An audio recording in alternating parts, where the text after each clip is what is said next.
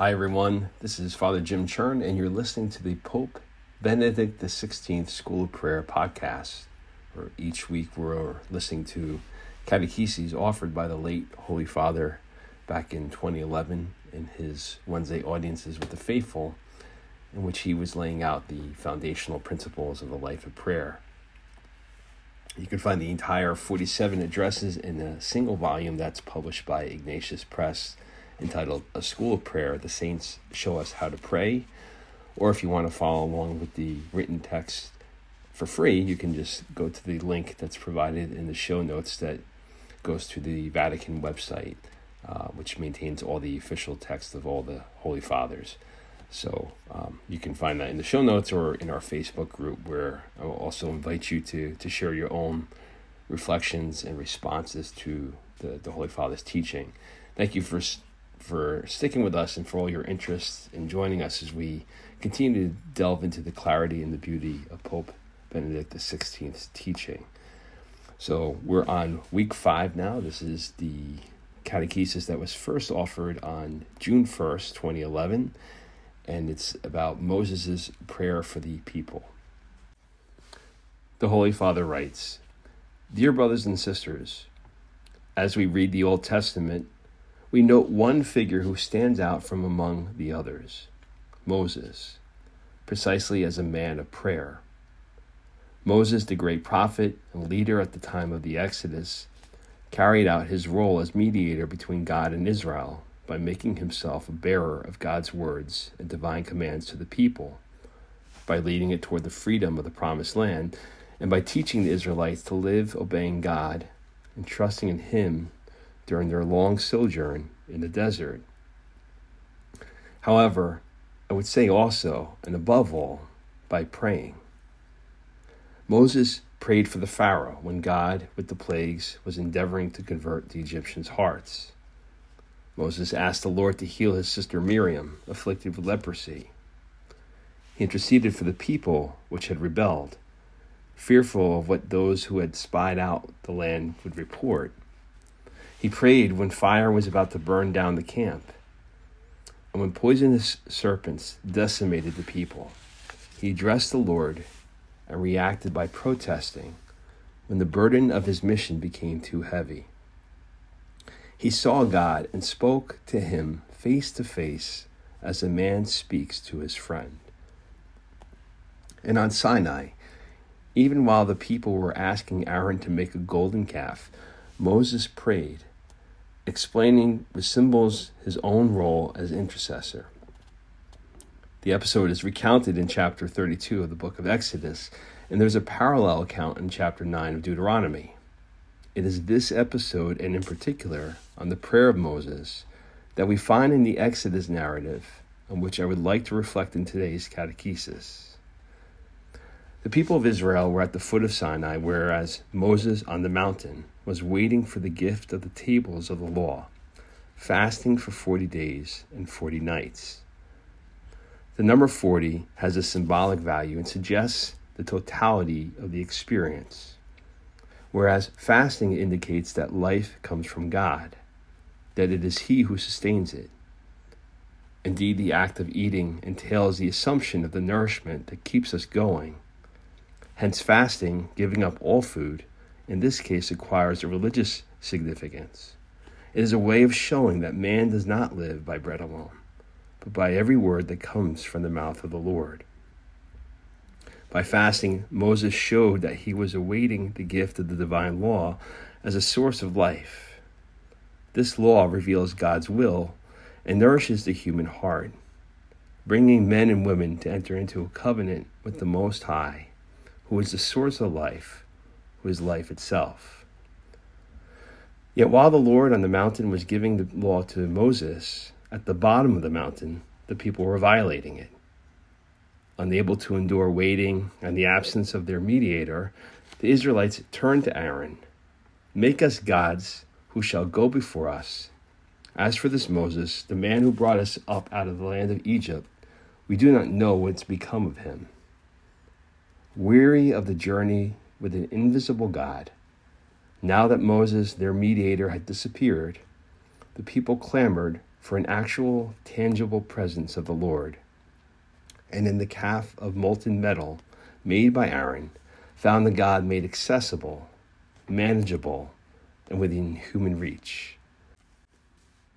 This is a constant temptation on the journey of faith, to avoid the divine mystery by constructing a comprehensible God who corresponds with one's own plans, one's own projects. What happened on Sinai shows the sheer folly and deceptive vanity of this claim, because as Psalm 106 ironically affirms, they exchanged the glory of God for the image of an ox that eats grass.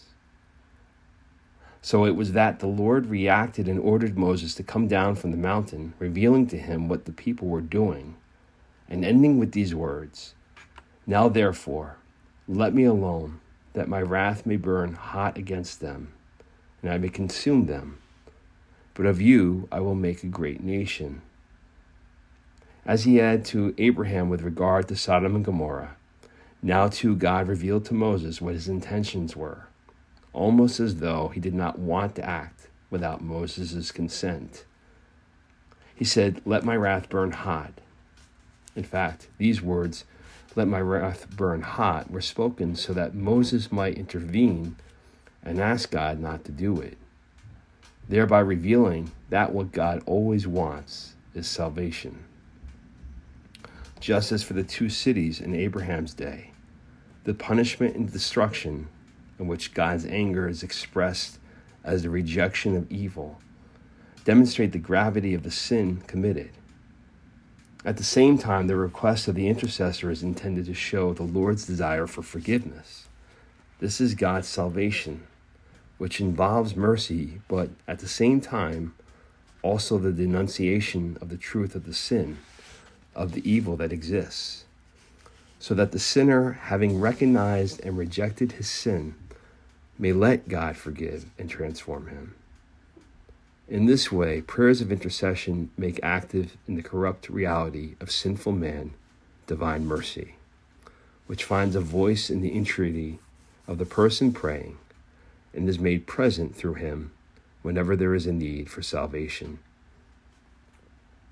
Moses' supplication was wholly based on the Lord's fidelity and grace. He referred first to the history of redemption which God began by bringing Israel out of Egypt, and then recalled the ancient promise made to the fathers. The Lord brought about salvation by freeing his people from slavery in Egypt. So why, Moses asked, should the Egyptians say, with evil intent did he bring them forth, to slay them in the mountains, and to consume them from the face of the earth? Once the work of salvation has been begun, it must be brought to completion. Were God to let his people perish, this might be interpreted as a sign of God's inability to bring the project of salvation to completion. God cannot allow this. He is the good Lord who saves, the guarantor of life. He is the God of mercy and forgiveness, of deliverance from sin that kills. Hence, Moses appealed to God, to the interior life of God, against the exterior judgment. But Moses then argued with the Lord, were his chosen people to perish, even though they were guilty, God might appear incapable of overcoming sin. And this he could not accept. Moses had a concrete experience of the God of salvation. He was sent as a mediator of divine liberation, and then with his prayers, he made himself the interpreter of a twofold anxiety. He was worried about his people's future, and at the same time, he was also worried about the honor due to the Lord, about the truth of his name. In fact, the intercessor wanted the people of Israel to be saved because this people was the flock which had been entrusted to him, but also because it was in this salvation that the true reality of God was manifest. The prayer of intercession is permeated by love of the brethren and love of God. They are inseparable. Moses, the intercessor, is the man torn between two loves that overlap in prayer in a single desire for good. Moses then appealed to God's faithfulness, reminding him of his promises. Remember Abraham, Isaac, and Israel, your servants, to whom you swore by your own self, and said, I will multiply your descendants as the stars of heaven, and all this land of which I have spoken I will give to your descendants, and they shall inherit it forever. Moses recalls the founding story of the origins of the fathers of the people and of their completely gratuitous election, a choice in which God alone took the initiative. Not for their own merits did they receive the promise, but because of God's free choice and his love. And Moses then asked the Lord to continue in fidelity his record of election and salvation by forgiving his people. The intercessor did not ask for his people to be excused of their sin. He did not list any presumed merits, either the people's or his own, but appealed to God's bounty, a free God, total love, who does not cease to seek out those who have fallen away, who is always faithful to himself, who offers the sinners a chance to return to him and through forgiveness to become righteous and capable of fidelity. Moses asked God to show himself more powerful than sin and death, and with his prayer, elicited this divine revelation of himself. As a mediator of life, the intercessor showed solidarity with the people. Anxious solely for the salvation that God himself desires, he gave up the prospect of it, becoming a new people pleasing to the Lord. The sentence that God had addressed to him, of you I will make a great nation, was not even taken into consideration by this friend of God, who instead was ready to take upon himself not only the guilt of his people, but also all its consequences. When after the destruction of the golden calf he returned to the mountain to ask salvation for Israel once again, he was to say to the Lord, but now, if you will, forgive their sin, and if not, blot me, I pray you, out of your book which you have written. With prayer, wanting what God wanted, the intercessor entered more and more deeply into knowledge of the Lord and of his mercy, and became capable of a love that extended even to the total gift of himself. In Moses, on the summit on the mountain, face to face with God, who made himself an intercessor for his people, and offered himself, blot me out, the fathers of the church saw a prefiguration of Christ, who from the very top of the cross was truly before God, not only as a friend, but as son. And not only did he offer himself, blot me out, but with his pierced heart, he had himself blotted out. He himself became sin, as St. Paul himself says. He took upon himself our sins to ensure our salvation. His intercession was not only solidarity, but identification with us. He bears all of us in his body, and thus his whole life as a man and as son is a cry to God's heart. It is forgiveness, but forgiveness that transforms and renews. I think we should meditate upon this reality. Christ stands before God and is praying for me.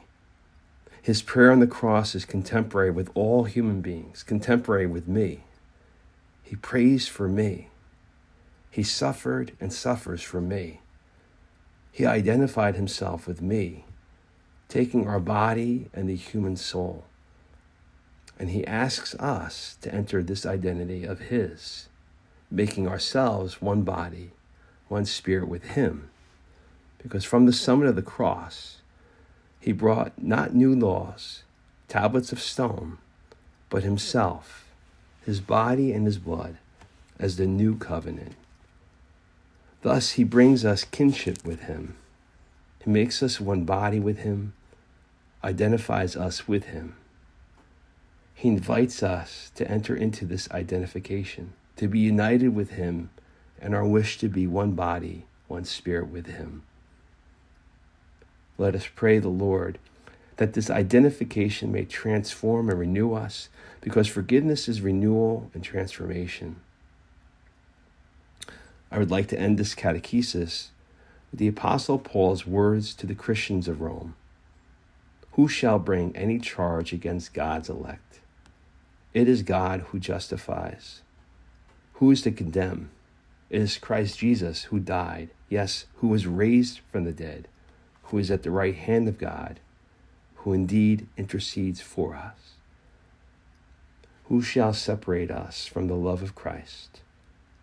Neither death, nor life, nor angels, nor principalities, nor anything else in all creation will be able to separate us from the love of God, which is in Christ Jesus our Lord.